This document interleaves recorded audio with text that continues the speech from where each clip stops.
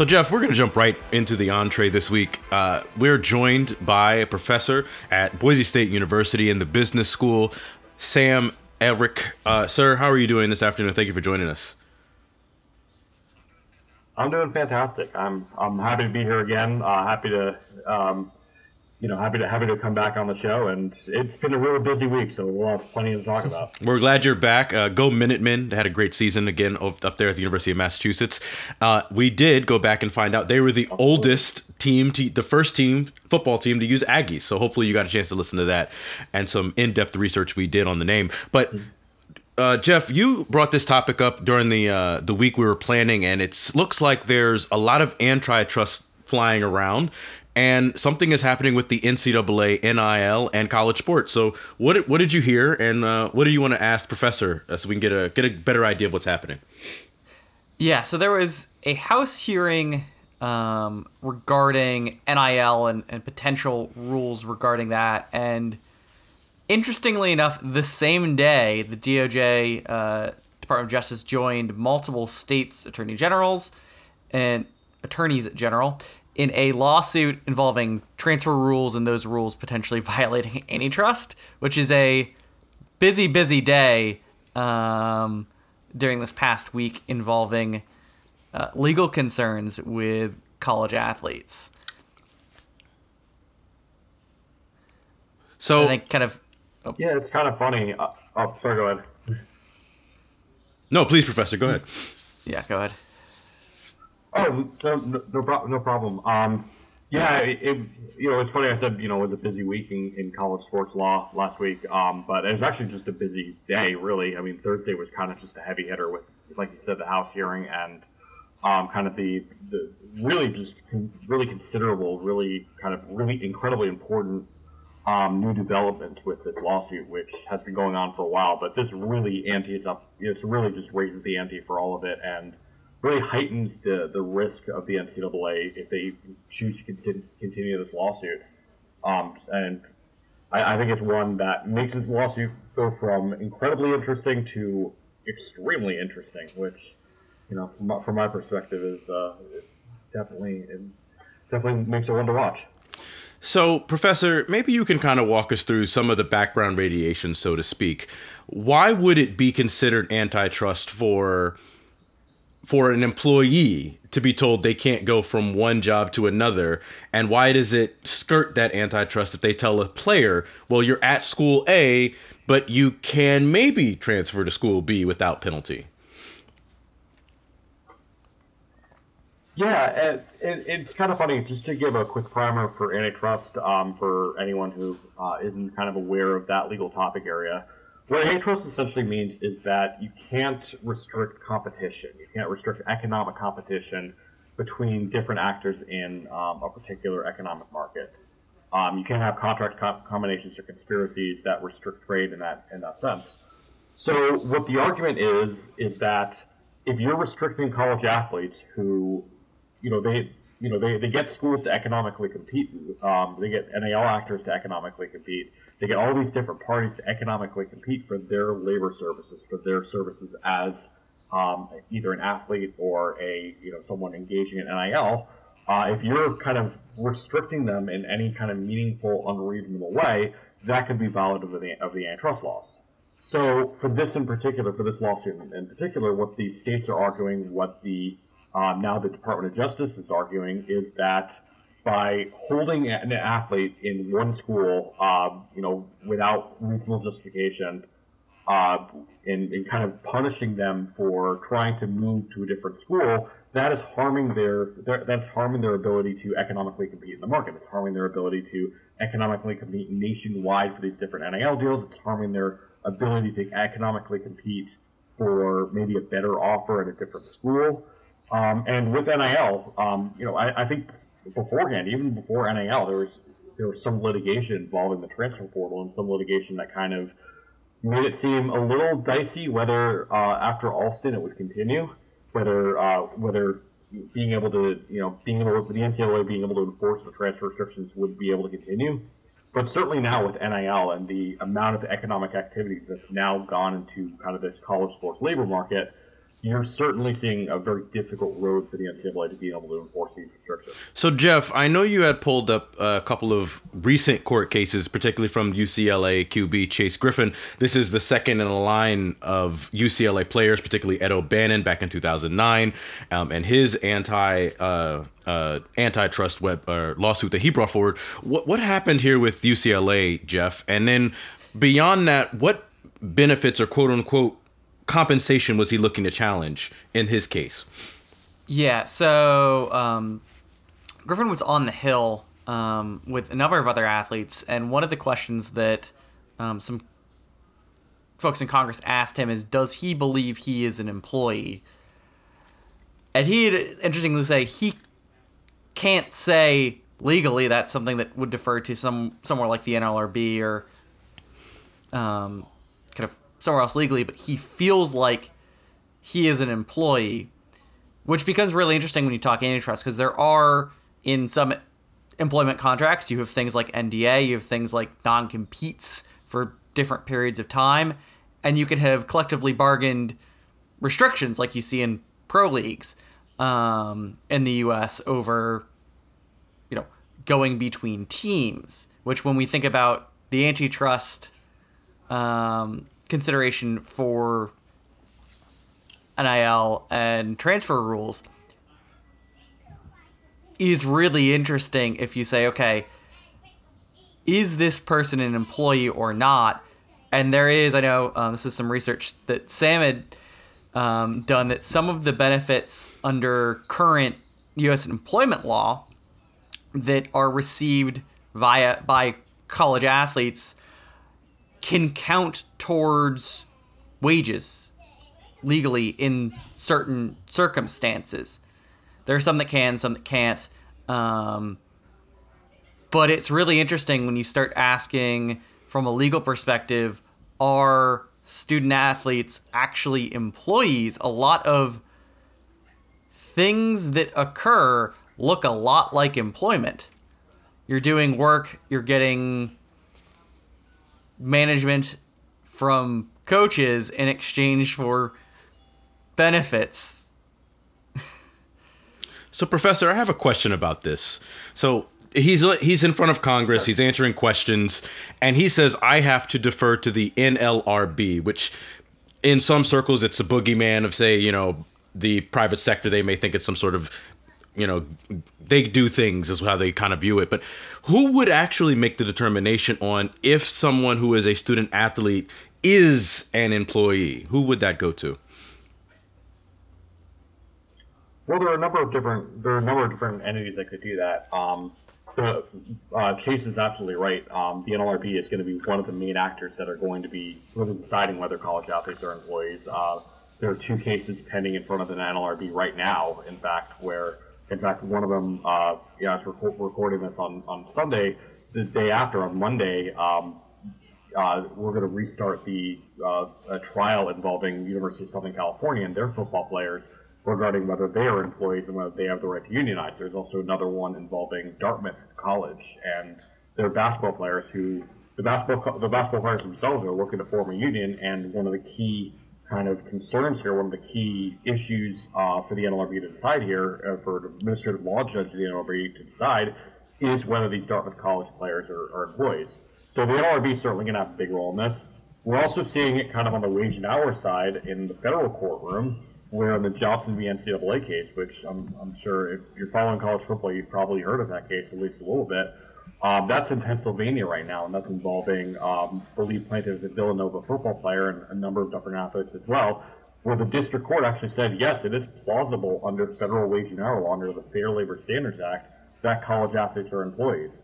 So one of those two entities could certainly be the one to decide it.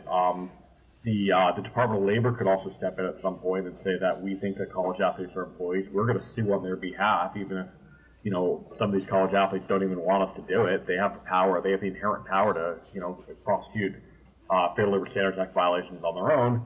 And of course, the NCAA could kind of acknowledge it on their own. But whether they do that or not is probably unlikely. So, Jeff, you did specifically have this, and I thought this was interesting, that there are allowable compensation under FLSA. but there's others that can't be forced. Can you kind of walk us through that? Yeah, this is Sam's research. So Sam, let me know if I am off base in any of this. But if you anything that you voluntarily say, I'd like this, voluntarily take a benefit from your employer in lieu of a cash payment, but it's of benefit. So something like a room and board. You have actual direct cash payments to employees. Those are things that the legal the current case law has shown. Okay, that can count. So sometimes you'll have free food provided to people that work in restaurants or some other housing that's provided in certain cases. And if that is not part of your job, that can be counted towards wages. If something is part of your job, so for example, if you have to be on site and they provide housing on site, because you have to be on site as part of your job, that can't count. So something like tuition, where because you have to be a college student to be a college athlete, that, interestingly, from the case law saying that you'd provide in some of your research, that is not something that can be counted towards a benefit or compensation. Yeah, that's a. Sorry to cut you off. Yeah, that's a really good summary of it. Kind of the specifics of it. It's a provision that's Section 3M of the Fair Labor Standards Act, and it, like you said, any kind of in-kind compensation. So that means any kind of compensation that's not cash. That is any kind of, like you said, room and board, meals, scholarships, anything like that, can potentially be considered towards minimum wage and can be credited towards minimum wage and overtime. And like you said, voluntary is one of the key elements here. Another interesting and important element here, aside from just being voluntary, so it's not like the employer is kind of forcing it on you to say, we don't want to give you cash, we're going to give you these in-kind benefits instead. No, it has to be something where the employee says, I am happy to take this instead of cash. I am willing to take this instead of cash. I'm doing this of my own volition. I'm taking this instead of cash of my own volition instead of kind of having the employer kind of thrust it upon me, have it kind of force it upon me. But the other element here that's also really interesting is, aside from, you also mentioned that it has to be kind of part of the job, is that it also has to be, oh, that's right, yeah. So it has to be voluntary, and it also has to be something that primarily benefits the employee. So it can't be something where it's something that's actually kind of a required part of being the job, or something that's required, something that is actually kind of necessary to do your job. Like, one of the most common things here that employers try to credit, that employers try to get away with, and the courts are going to kind of knock down, is work uniforms, where they say, we're gonna provide you this work uniform, but we're going to take it out of your salary, we're going to take it out of your benefits. And courts have uniformly said no, that doesn't work because it's something that you are requiring for part of this job, which also goes to the voluntary element that's part of that as well. And that's where, Jeff was kind of talking about kind of my view about some of the benefits that college athletes receive as part of their thing. And in particular, scholarships, because there's some really interesting case law regarding gaming licenses, regarding if you're working at a casino and you have to have a license from the state in order to work at this casino, in order to kind of engage in these gambling activities on behalf of your employer to deal cards and blackjack or something like that. Those licenses are something that will be paid by the employer, except when the casinos try to credit it, according to this case law, it's the same kind of thing as the work uniforms, where the courts are going to step in and say, no, it's not something that is, it may be something that's voluntary, it may be something where your employee is very happy to get that instead of being paid, but it's something that primarily benefits you because it allows your employee to be able to do the job. And that case law is really interesting because what the casinos would argue is that, well, there's so many other benefits to these employees being able to get this gaming license. They don't have to use it at our particular company like a work uniform. A work uniform, it's not something where you're just going to wear it out in the street and have benefits from it outside of work. But for here, the casinos were arguing you'll be able to go to different jobs and they won't have to pay for your license. You won't have to pay for your license. You can just immediately start to work, and that makes it a lot more mobile. So it's kind of, I think it's really analogous to that when you have athletic scholarships, simply because of the fact that the NCAA requires enrollment in a degree program to be able to play college sports. If they didn't necessarily force that, if it was something where having a scholarship, being able to get a degree was something that is legitimately, I mean, it's obviously a benefit on its own, but something that was just strictly tied to, we're giving this to you because it's something that will help you, then that's something that, might be creditable. But because it's something where we're giving you the scholarship in part so that you can pay for school because you need to be in a degree program, that's where it kind of runs afoul potentially of this Section 3M guideline. So, Professor, I have a question here. We talk a lot about how name, image, and likeness is something that previously was not, it was verboten. Until recently, with a lot of recent changes, we're now allowing student athletes to be able to participate in name, image, and likeness. How is the name, image, and likeness framework going to intersect with this antitrust framework going forward? Because a school can say, well, we're allowing you to go take these pictures with our alumni base and you're able to charge for that, or whatever the circumstances may be, commercials, etc. That's a benefit to you that you're getting from the school. How does that look going forward? I think it's huge. I think antitrust law requires an economic market. It requires some sort of restraint on an economic market. And previously, the NCAA in a lot of this antitrust litigation, pre-Alston and pre-NIL, was able to argue that college sports is this truly amateur environment. If anything, it's anti-commercial because you're taking money out of college sports by restraining competition. And, what they're restricting is not an economic market because it's simply a market where students are going to go to different schools, and that's not something that, according to the NCAA and according to the courts that agreed with them, is an economic market. But now we actually do have this economic competition.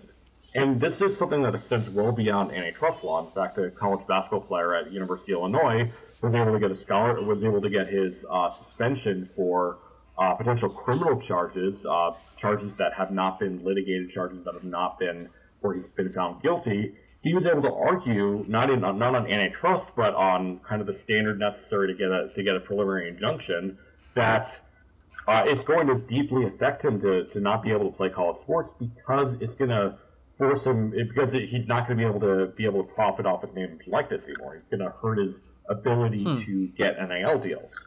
So now, for the purpose of antitrust, for the purposes of these preliminary injunctions, the fact that you have these athletes who are able to say, I'm going to be losing money because of this restraint on my ability to enter into NIL deals, that becomes a lot more relevant in those two arenas.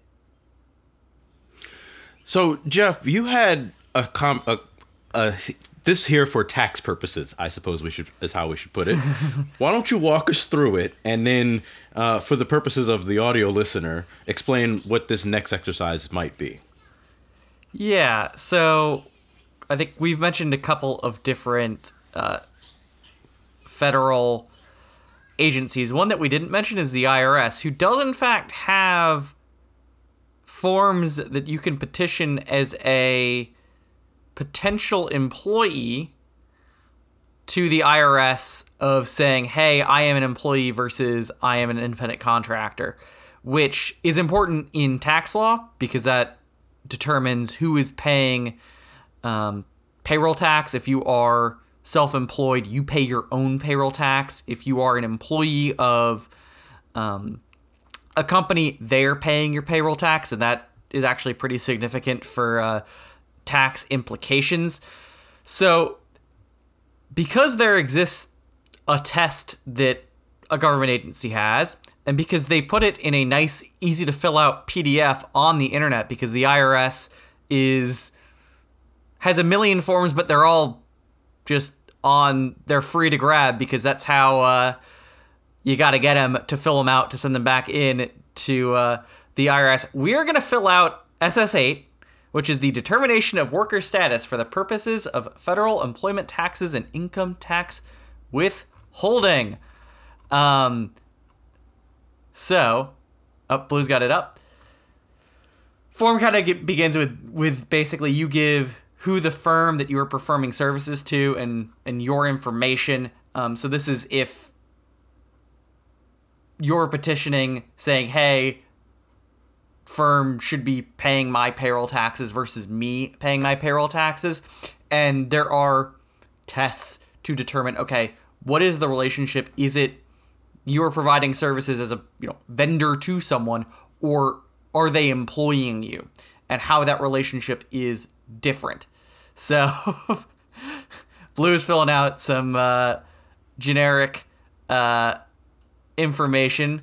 We might put up on our socials this form once we get it filled out.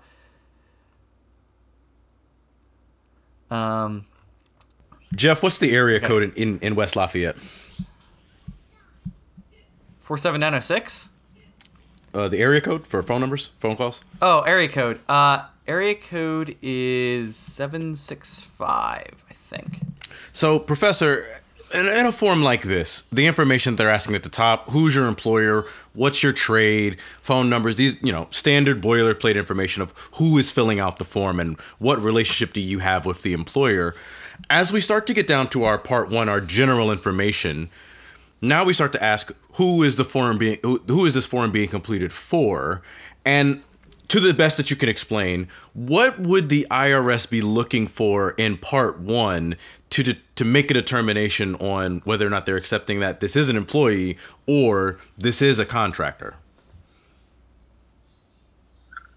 Well, for part one in particular, they're just really going to be trying to get kind of a general feel of what this relationship looks like. And really the key here for the entire form, kind of just generally speaking, is all about what this relationship is. And, one particular, question that jumped out at me before was inform us of any current or past litigation concerning the worker status. So if you're a college athlete, for example, you'd have plenty of things to put there, including Berger v. NCAA, you'd have Johnson v. NCAA, you'd have Dawson v. NCAA, you'd have a number of different cases involving, regarding independent contractor in the past. Obviously, for non-college athletes, there might not be nearly as many kind of things to fill in here, but that's kind of an example of where the IRS is really going to be looking at this and saying, what is this relationship like? What does this relationship really look like? And especially since the very first thing they ask you is this form is either being completed by the firm or the worker, because really what this form is for either the firm or the worker to say, no, the other person should be paying these taxes. I'm not the one who should be paying these taxes. The other person should. So the firm's probably going to fill it out to say, no, the worker is actually an independent contractor, and therefore they are responsible for their taxes. Or the worker's going to be filling out to for the firm and saying, no, the firm's actually responsible for this because I'm an employee. So Section 1 is really going to be looking towards really defining that relationship. So question here, Professor. One of the things they have is explain your reasoning for filing. So you either receive a bill, you're under audit, or you're unable to receive workers' compensation benefits. That jumps out to me because we have a lot of college athletes who may get injured or unable to perform their duties as a student athlete for whatever number of reasons. Under current paradigm, a student athlete can't file for those types of benefits, workers' compensation. How would this or something like this play going forward if a football player twists his knee, tears his ACL, can't really play football anymore, but also can't get workers' comp, and they tell him, we're done once you have surgery with you? Well, it's funny because that's not necessarily a new thing. That's not a new thing at all. Back in the middle part of the 20th century, in the 1950s, 1960s, 1970s, there was actually quite a bit of this litigation involving college athletes trying to get workers' compensation. And in fact, the very first case that decided this in California actually found that, yes, the college athlete was an employee because the exchange of labor for an athletic scholarship was deemed to be an employment relationship. It's, payment in exchange for a service. which is the very kind of essence of employment. At least the way they saw this in this particular circumstance. But shortly after that, the California legislature actually passed a law to specifically exempt college athletes from workers' compensation. A lot of other states have kind of mirrored this as well.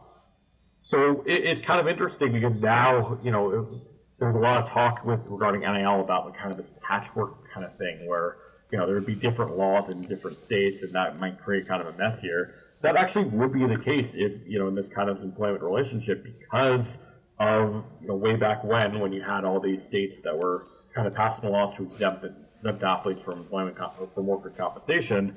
Well, now you'd actually have kind of those issues, and some athletes would be able to get workers' comp, and some athletes would not because their state law just doesn't allow it, just based on these statutes that were passed. So I want to ask one final question on part 1 before we move to part 2. But the total number of workers who performed or are performing the same or similar services is a line that's on this. It's number 3. A football team can have upwards of 100 players on scholarship, off scholarship, walk-ons, etc. What would the IRS say if they get one of these and it says there's 99 other guys that are doing the same thing?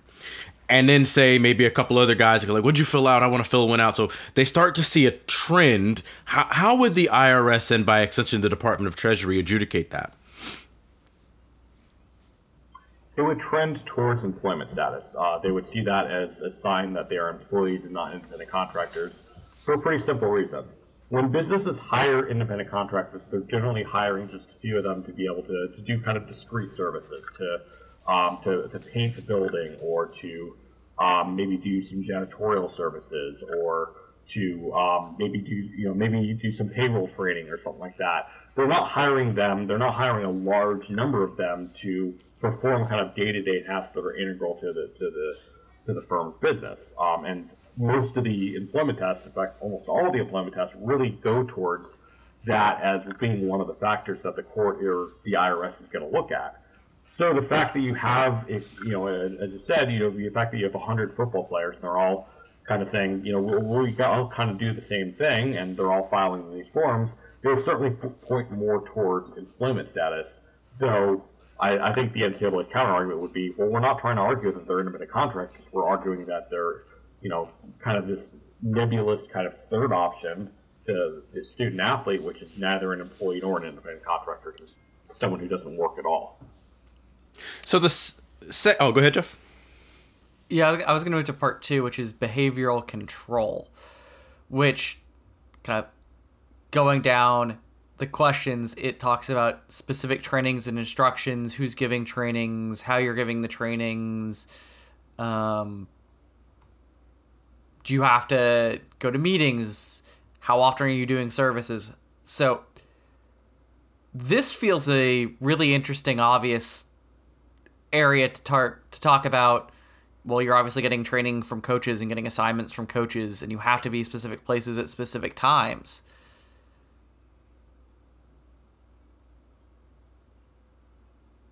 And how would the IRS look at if you're answering saying, yeah, I have to be at meetings, I have to be on site, I get instructions from a coach very often. Who is an employee of the university. It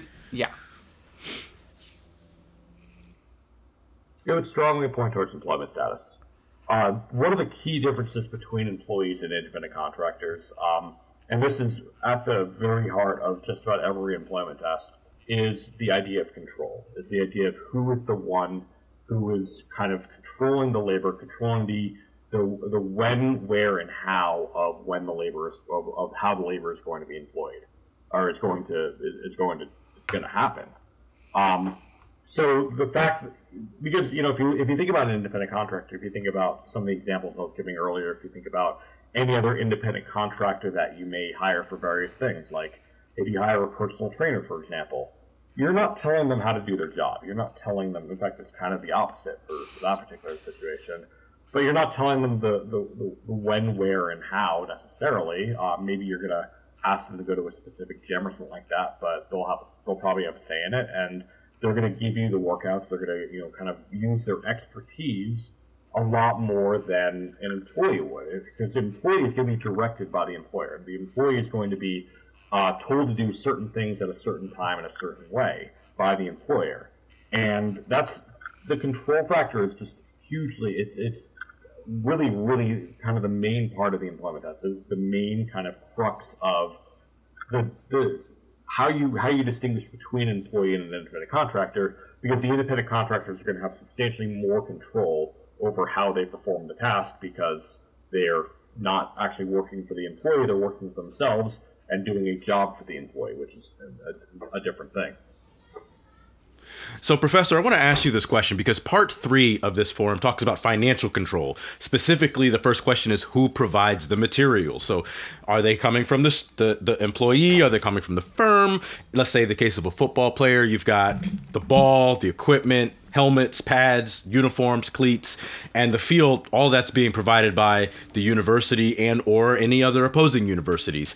But the student, the employee is providing his body and his labor, the act of playing the game. So how would the IRS adjudicate this aspect of things? Because this does seem pretty clear of, well, I'm doing a job. I can't go do this in the street anywhere. I got to do it on the 100 yards that you paint on your campus. And I think this would, again, strongly favor employment status. I think the IRS would see this as strongly favoring employment status. And for 2 reasons. One, what they're really looking for here is who is bringing the tools to the work site, who is bringing the toolbox to the construction site. If it's that kind of an independent contractor, who's bringing the painting equipment to the painting site, that kind of thing. And here, because the employer is really supplying all this equipment, and they're supplying kind of their own type of equipment, it again goes towards kind of this idea of control, where where an independent contractor is going to have a lot more choice about what kind of brands of equipment they want to use, what kind of, whether they want to use certain equipment in a certain way. But for employment status, I'm sure in the football example, this is always going to be the case. They're supplying all the equipment because they want certain equipment to be used. And I think this is interesting kind of in the NIL perspective, because let's say that Boise State University, we have a deal with Nike, pretty firm deal, pretty lucrative deal with Nike to supply uniforms, to supply a lot of different equipment. But let's say that an athlete has a deal with Adidas. If the athlete was an independent contractor, they'd be able to wear Adidas no problem. But here, the Boise State University is certainly going to have an objection to athletes wearing certain types of Adidas equipment on the field. They're going to insist that they wear Nike. So that, again, goes towards this control element, this overall element of control. And to the point that you made about, they're bringing their bodies, they're bringing their labor.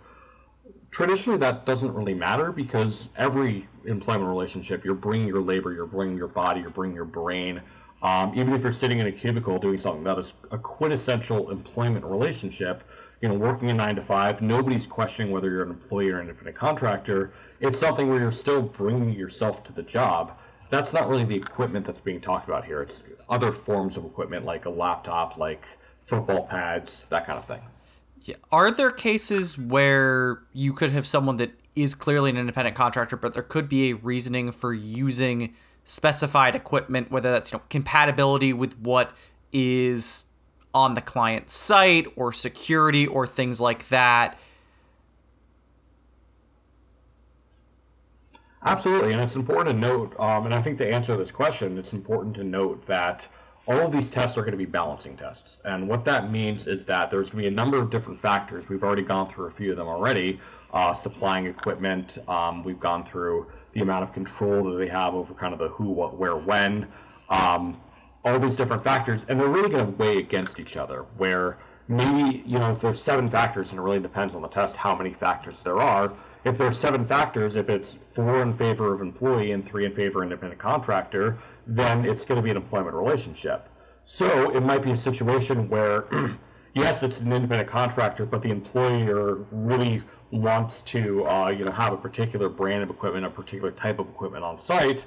maybe it's going to be 6-1 in favor of independent contractor status, or 5-2 or 4-3, and then it's still going to be an independent contractor status despite that individual factor not being satisfied in favor of independent contractor status. No, Professor, that does make a lot of sense. The last part we want to kind of go over on the form here, because the fifth part is service providers or salespersons, but part 4 is relationship of the worker and the firm. And then the number one question is here, are benefits made available, yes or no? So this is where the student athlete would maybe answer like, well, yeah, I get a scholarship. Yeah, I get a meal card. I get books. I get room and board. All those can be considered benefits if they maybe don't see them as compensation. But then the question becomes, can the firm or worker end the work relationship without penalty?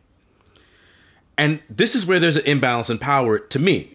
And I'm not a lawyer, but the school can end your scholarship without any penalty at all.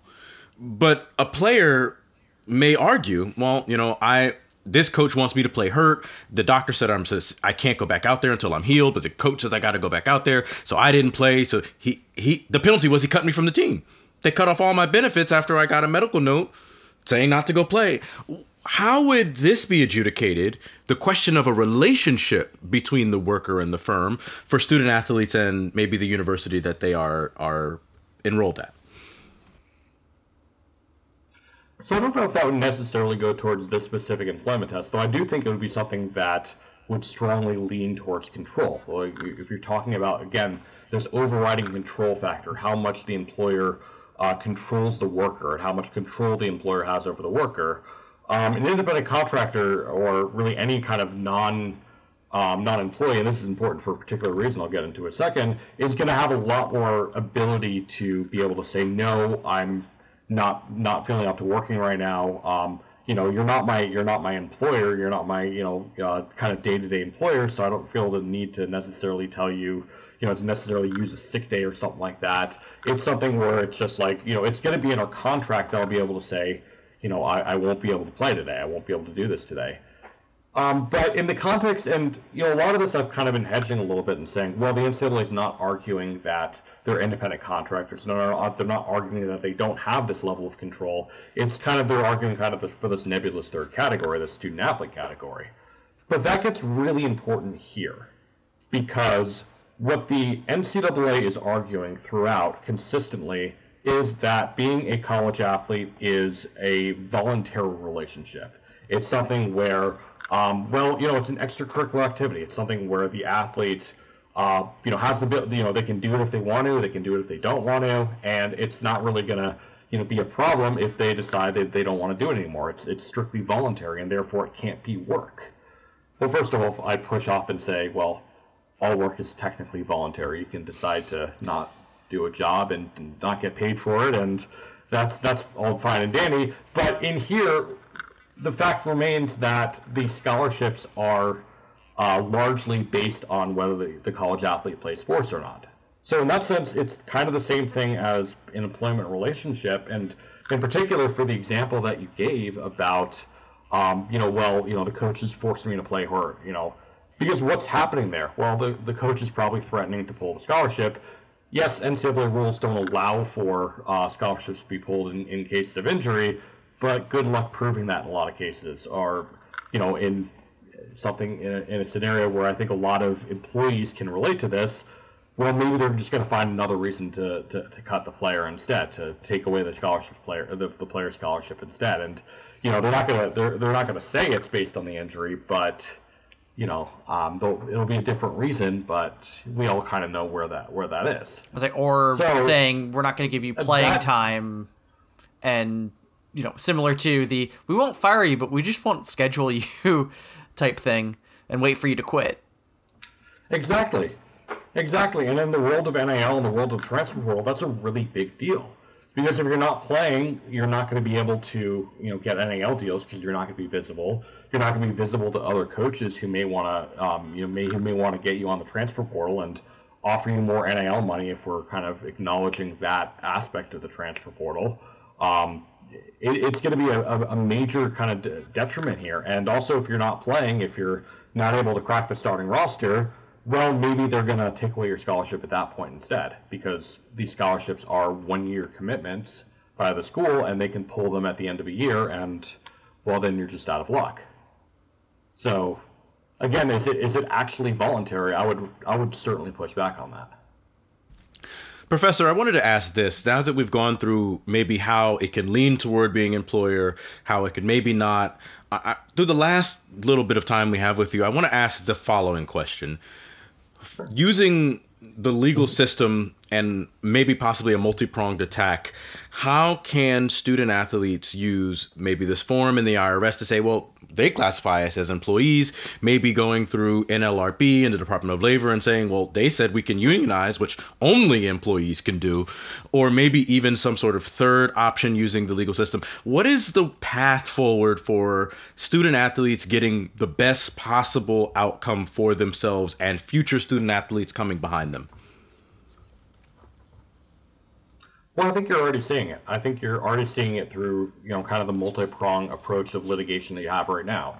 You have the Johnson case, which is very much in kind of the realm of wage and hour law. It's minimum wage and overtime. It's, we are employees, so therefore we need to be able to make it minimum wage and overtime, and you're violating that by only giving us a scholarship. You also have the NLRB cases, which are arguing for unionization, which would lead to collective bargaining, which would lead to athletes having a formal codified, legally enforceable, kind of method of kind of providing their own input into how the employment relationship looks. You also have the antitrust litigation, which is looking to attack certain particular unilaterally imposed benefits or unilaterally imposed kind of restrictions on athletes, kind of in the name of amateurism, that arguably and as we're seeing in a lot of these cases legally do violate antitrust law. So piece by piece, brick by brick, you are kind of tearing down the foundations of amateurism. Whether you see that as a good thing or a bad thing, it's certainly something that's giving athletes a lot more power, a lot more freedom, a lot more flexibility, and it's something that, as time goes on and as the NCAA continues to refuse to acknowledge this employment status and refuses to go to the collective bargaining table, it just gives athletes more and more and more because the status quo gets higher and higher and higher and higher. If the NCAA had acknowledged kind of this employment status back in 2015, 2016, when the Northwestern litigation was, or the Northwestern NLRB case was going on, you could probably imagine that the collective bargaining agreement would look entirely different. It would be something where this NIL wasn't part of the status quo. It would be something that college athletes would have to negotiate for.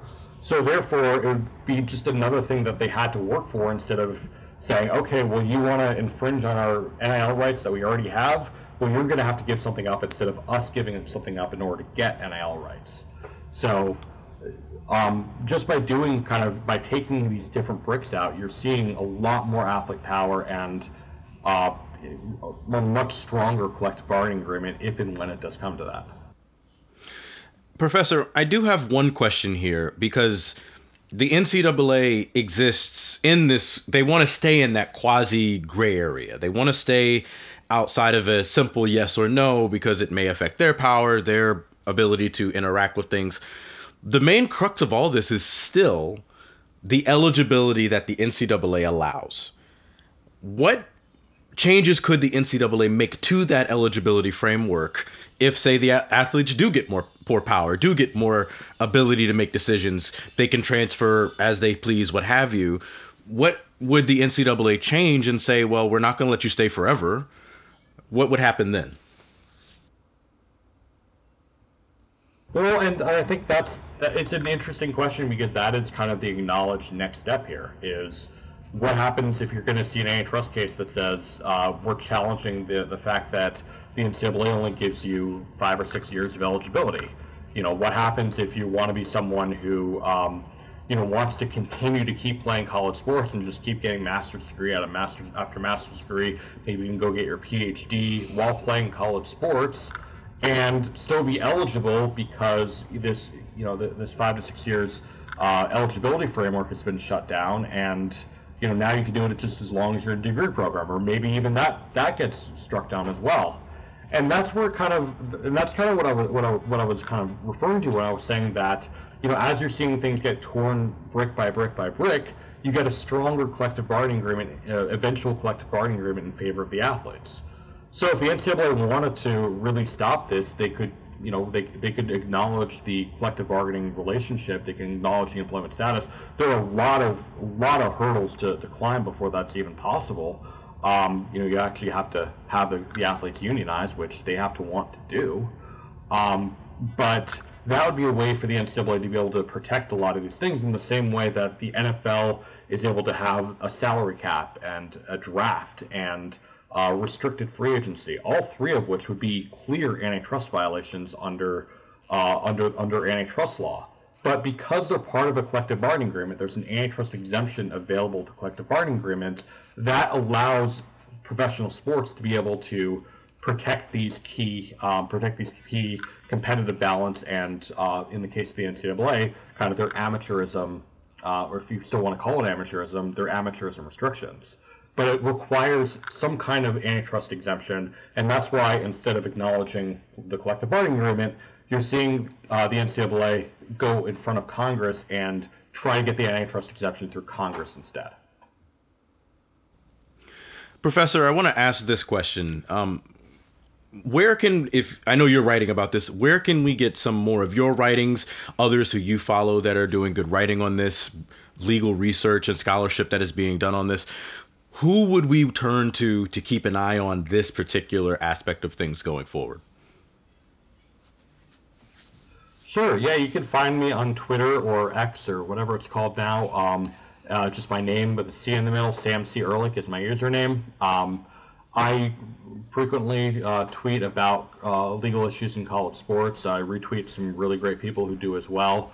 Some other great follows would be John Holden, John Sports Law, Mark Edelman, Thomas Baker, Elisa Jessup, just to name a few. And I'm sure I'm gonna regret even naming a few people because there's so many more people who do other great work as well in this space.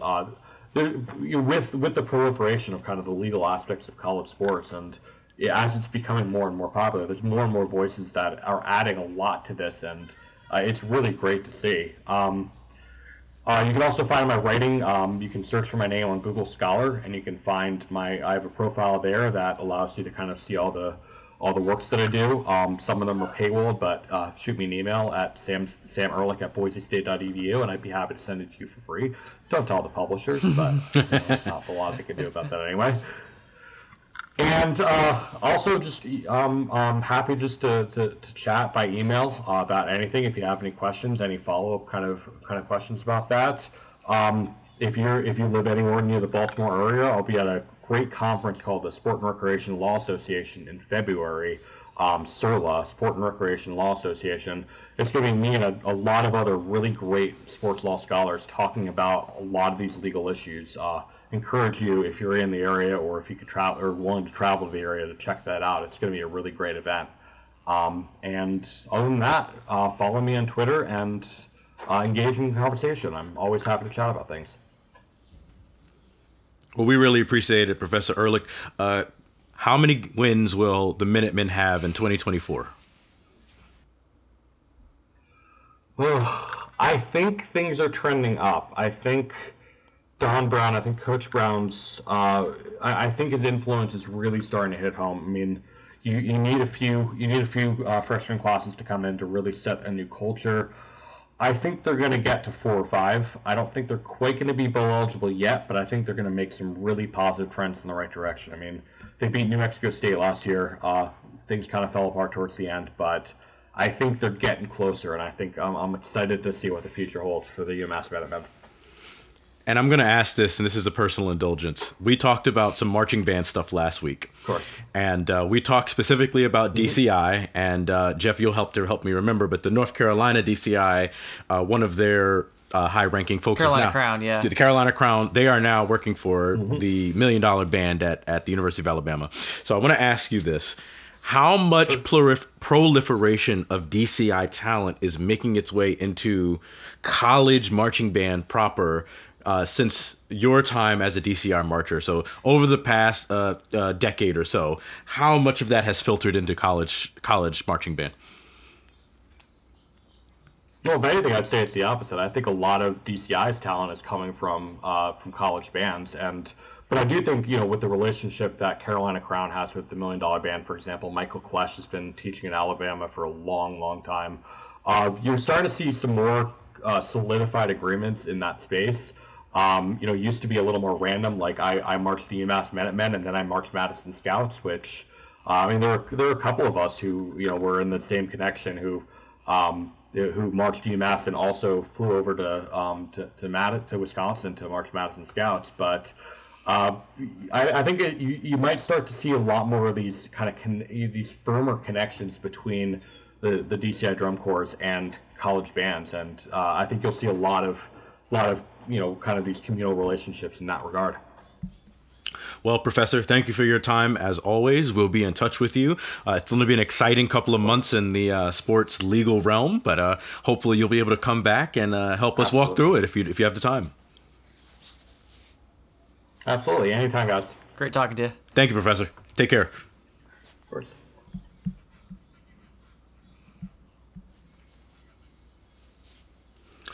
All right, Jeff. So that was Professor Ehrlich. What a good conversation, as always. Yep. Never a dull moment in our interesting legal times. Yes. I don't understand it, and that's why I'm glad there are people that do, so we can ask them to explain it to us. Moving on to the dessert, though, I was glad you went and dug some of these up. There have been a number of HBCU coaching hires that have been made with one glaring omission. One job doesn't have a coach yet. We'll get into it. Let's start with Alcorn State University down there in Mississippi. Fred McNair, brother of the great Steve McNair, rest in peace, Steve. He didn't get his contract extended, Jeff. What do you think about that? He did not, and there was some interesting things with that because he was in contention for another head coaching job at Texas Southern, which went to someone else. We'll talk about that in a little bit. But he had a ton of success, 48-33 with 5 division titles and 2 SWAC titles at Alcorn. So it's an interesting scenario of him kind of trying to angle for a different job in spite of success and then kind of left out in the open. Cedric Thomas, who was on staff as defensive coordinator, has been at Alcorn for quite a bit of his career, multiple stints. I believe he is also I believe he is an alumni. I'll double check that, but carry on. Yeah. In a couple different assistant roles at Alcorn, and basically his whole career has been at HBCUs, other than really a short stint at Southern Miss as a defensive back coach and a couple of stints in the community college ranks. He was head coach at Arkansas Pine Bluff between 2018 and 2019, was 8-14, so not super successful, but I think had a little bit more time as a defense coordinator. We'll see where Alcorn goes, and he's obviously falling on a good foundation there. He is actually an Arkansas Pine Bluff alumni, so I apologize to Coach Thomas there. But yeah, I mean, he's well known in the HBCU world. He's been basically all around the SWAC, and now he's the head coach, his second stint as a head coach in the SWAC. So good luck to him, and we'll see what happens. I do want to go, and I want to talk about this one at Grambling State University. The Tigers have hired Mickey Joseph, formerly the interim, and was on track to be the head coach at Nebraska until an arrest for domestic violence in November of 2022. He has a lot of HBCU experience, and I'm shocked that they brought him in at Grambling, Jeff. They kind of did it under the radar, but he winds up replacing former Browns head coach and former Grambling head coach Hugh Jackson, who did not win the Bayou Classic this year, and in dramatic fashion lost on the goal line stand by Southern, and they let him go not long after that game. He was there 2 seasons. This is the second controversial hire, this one under much less scrutiny, but they did hire Art Briles as the offensive coordinator at Grambling State, and then they tried to do it during Mardi Gras. Yes, while campus was closed. That's absolutely right. It was a big deal. But now they've hired Mickey Joseph, who, I will say this, has some relationship with the program. He was an assistant at Grambling under Doug Williams, the first black quarterback to win a Super Bowl with the Washington football team, and then was the longtime head coach for Grambling. He was under that staff before he moved up and started getting jobs at the FBS level. But he was a head coach at Langston, which is the only HBCU in Oklahoma. So I'm unsure of what to expect from Coach Joseph, but as long as he kind of keeps his nose clean, so to speak, I do expect to see good things coming from the Tigers in the next coming years. Yeah, my questions with him are not related to his experience as a football coach. It seems like he's a very good football coach, and anything else is a very different set of questions, and that's still a question on whether he should be a head coach, but that is a different set of questions than is he a capable head coach, and that's a kind of moral question. And I find it interesting that Grambling's tried to do this with coaching hires a couple times in a short period of time. Yeah, Grambling is the bully on the block in the SWAC, and they very much so see themselves in the same light as any bell cow in a conference does. So when they go to hire a coach, they are hiring them for their football acumen. They're not hiring, they have shown themselves to be less interested, even in the well-being of their own players. At one point, players were getting MRSA because equipment wasn't being cleaned. The team was riding buses 18, 19 hours, but the administration, so this is the university president and AD, were taking airplane flights. They canceled games. The players did. The players refused to play and had to forfeit games before. I mean, hiring, I don't know that Mickey Joseph is owed a second chance. I do believe he should get one at some point. If they have some sort of agreement at Grambling, it's as good a place as any. But we take DV very seriously around here, and any questions to his credibility are, I think, ones we should keep an eye on. Yeah. Moving down the list. Gonna move over to the MEAC now. About time you showed the MEAC some love, Jeff. The dean of the HBCU. This is what happens when I do this in alphabetical order, by the way. I know. Other than the last one, which is weird, but everything else is in alphabetical order. Correct. So the dean of the HBCU game, Coach Oliver Buddy Pugh, has retired after 20 years as the head coach of South Carolina State, the Bulldogs. He has been replaced by Chennis Berry, who was originally the head coach over at Benedict College, a HBCU in the SEAC in Division II, won 2 conference titles in 3 years, and made it to the second round of the D2 playoffs. So impressive tenure there. He has also been a head coach at Morris Brown, another HBCU in Georgia, Kentucky State, Fort Valley State, the land grant in Georgia, North Carolina A&T, which is in North Carolina. He was on some of those teams that weren't very good, and I can tell you for in the middle of that 2003 to 2005, in 2004, they didn't win any games. And I know because Norfolk State's only win came against the North Carolina A&T Aggies team that I did not go to. But then was the OC at Morgan State. So this guy even coached my second alma mater at Howard. He was the OC there. I think this is a good pick for South Carolina State. I think this is he's a great pick. Yeah, he knows the landscape, and his resume at Benedict is pretty impressive, even though it's relatively short. The success is pretty great. So I think seems to be in good position to follow up on one of the most successful tenures of kind of current head football coaches in the HBCU landscape. Absolutely. The Southern Jaguars, they have hired Terrence Graves, who was the interim. They had a coaching change in the middle of the season there. He took over and then kind of carried them to the end of the season. He won the Bayou Classic and then has been given the job. He was the interim at Grambling 2 years ago. So he has been on both sides of the Bayou Classic. Very interesting state of affairs there. But that being said, he was also defensive backs coach at my alma mater, Norfolk State University, in 2003.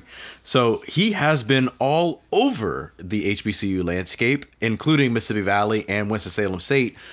I mean, he's done it all, and I think he'll be a good choice for Southern. Granted, Southern is chasing what they watched happen at Jackson State.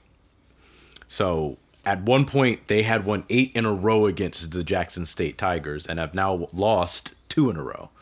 3 in a row. 2 under Coach Dion, Coach Sanders, Coach Prime, and then 1 under the new coach that's down there in Jackson, Mississippi. So I think Coach Graves is a good choice, and I'm excited to watch him go forward and into the coming season.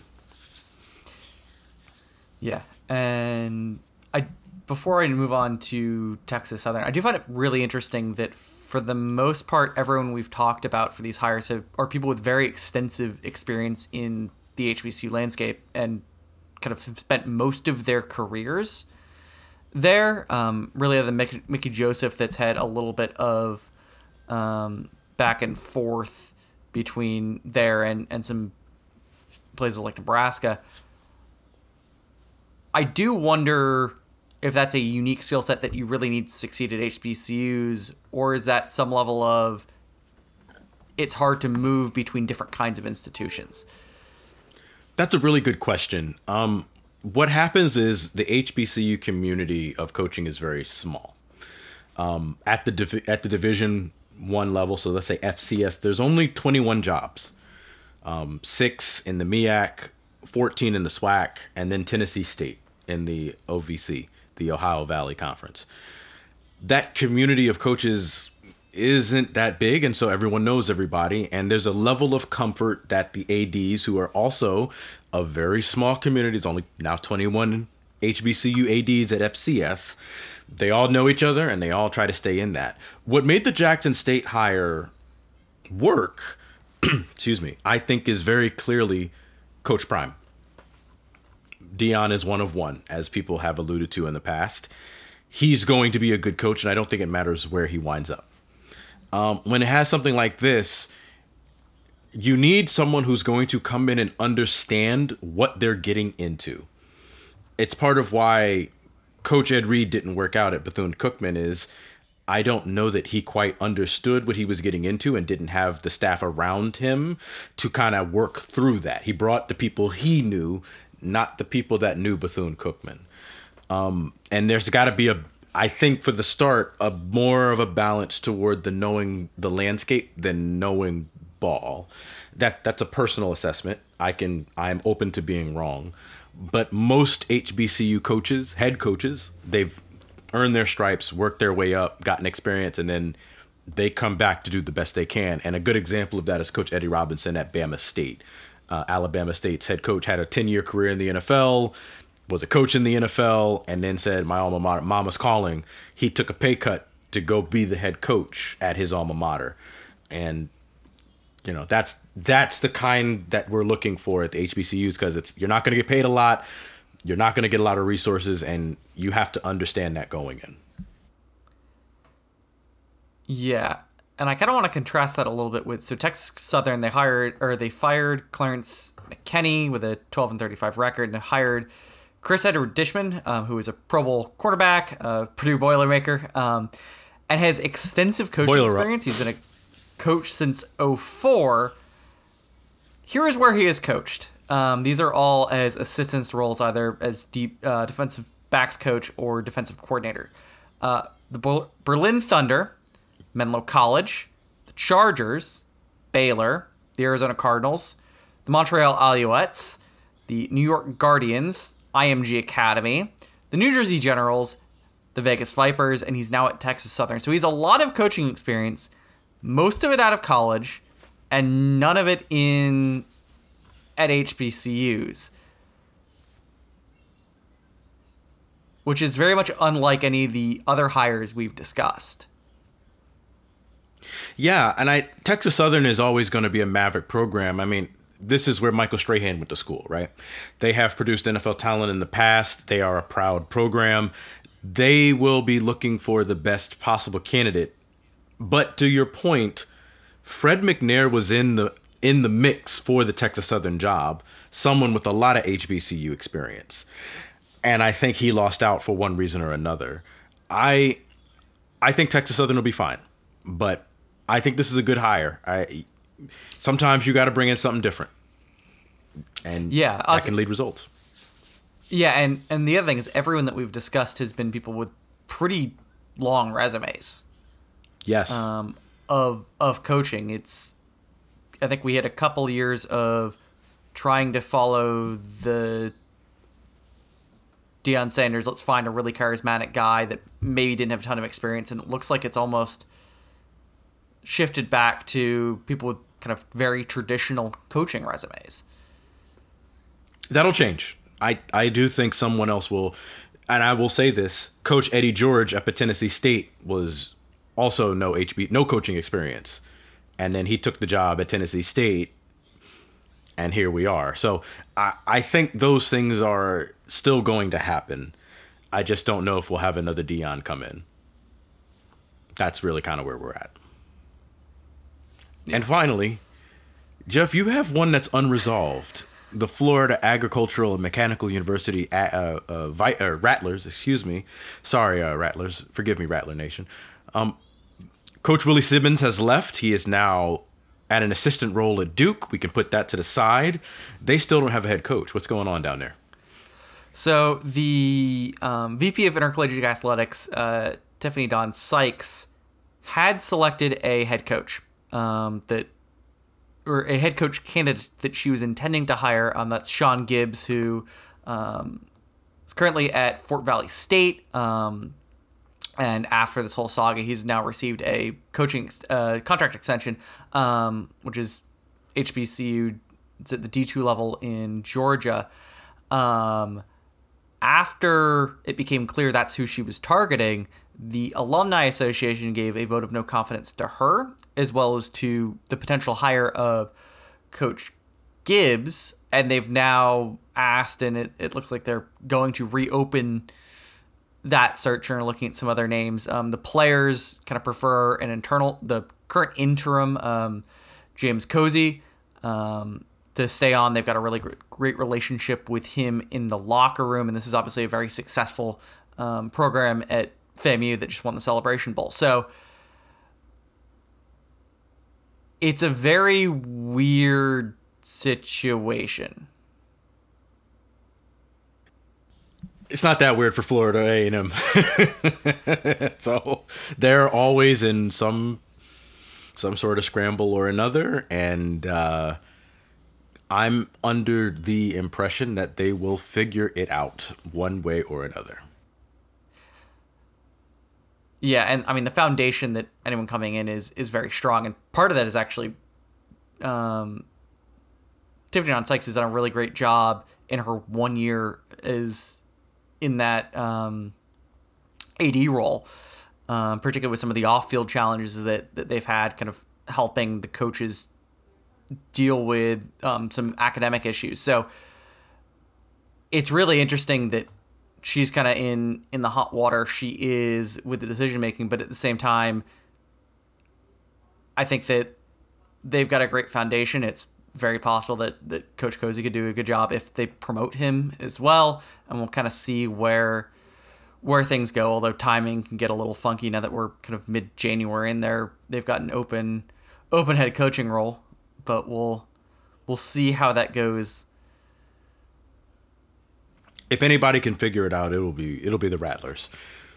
So I'm not worried about it. They'll get a coach and it'll be good to go. And as Coach Gaither said, I like my young men to be agile, mobile, and hostile. And I've tried to work that into every episode since they won the Celebration Bowl. So hope you enjoy that, Rattler Nation. Jeff, that'll bring us to the end of our show here, I think. Anything you want to leave the people with before we get out of here? I know we are deep into the Australian Open. We sure are. I don't know how much of that you've been watching. I've been watching a little bit, kind of starting my day, which there's been some controversy of that sort of thing because we had a number of matches finish after 3 a.m. local in Melbourne, including kind of one of the matches I really enjoyed, Rusevori Medvedev, which Medvedev won after it going full sets with a really impressive comeback after being down 2 sets. 2 sets and tiebreakers, I might add. Two sets and there were 2 tiebreakers. It was incredible match. Medvedev, though, in a post-match interview, said that he probably, if he was a fan in the stands, would not have stayed because of that. It started quite late in the evening and it ended very late, which is why I could watch that at somewhat normal waking hours here in the U.S. And a lot of the matches there have been a lot of 11 p.m. local in Melbourne starts of matches that have drawn a little bit of controversy in the tennis world. Correct. And it looks like even today we've got matches that will start off at 9:30 Eastern, 11 p.m. Eastern, and then a match will start at midnight. So a lot of late night tennis. I'm excited about it. I have been watching it. I got to watch some of Rublev. I caught the last 6-0 set, and he just put the clamps on him. I am excited because we've got a couple of really young players that are trying to make a name for themselves in the Australian Open this year, and that's very exciting because there's a lot of old players who are trying to hold on to their grip. Like 10-time winner Djokovic, he is just determined not to be dethroned, and so I'm excited to see how that all plays out. But the young guns are coming for him. The young guns are coming for him. Yeah. So we'll have to come back to that. I'll say we're kind of in a mode of transition, both on the men's and women's side, of a lot of late career greats, either just recently retired or really late in their career, and then seeing some of the new guard, some of whom are very mid-career because there have been a lot of players playing much later than they have historically. And yeah, I think it's an interesting moment in tennis, and kind of will have a really interesting season. I suspect you're right. This is always a great start to the year out in Australia. It's always wonderful. Always is. Well, I'll say it for Jeff, since he didn't get the chance to. Boiler up and Indiana. Word. They are real excited about that Signetti guy, though. Coach Signetti, I don't know how you... as their biggest rival, how do you feel about Coach Signetti coming from James Madison? I am a little scared because he has proven himself to be a really capable head coach at JMU. Obviously, JMU is in a better position probably to have football success than IU is, but he's been very good there and very good at previous places he's been. So that, and as well, there is a real excitement in the program and around the program, and they're doing some very interesting use of social media to kind of build that excitement. So we will see how that goes, the rivalry side, and that's also given where Purdue and IU typically are in the Big Ten pecking order, and with the Big Ten undergoing some changes in this upcoming season. It's going to be interesting because the margin of error for probably both teams is going to come down to the old Oak and Bucket game. And if that game becomes a really back and forth rivalry, it's going to get nasty, which, it always kind of is. But although Purdue's kind of dominated the past couple of years, if it kind of gets to the level that a lot of times a basketball rivalry is, that'll be pretty interesting to watch.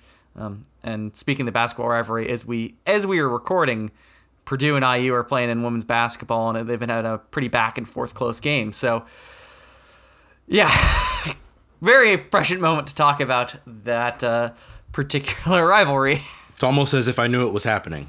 Look at that. We're here.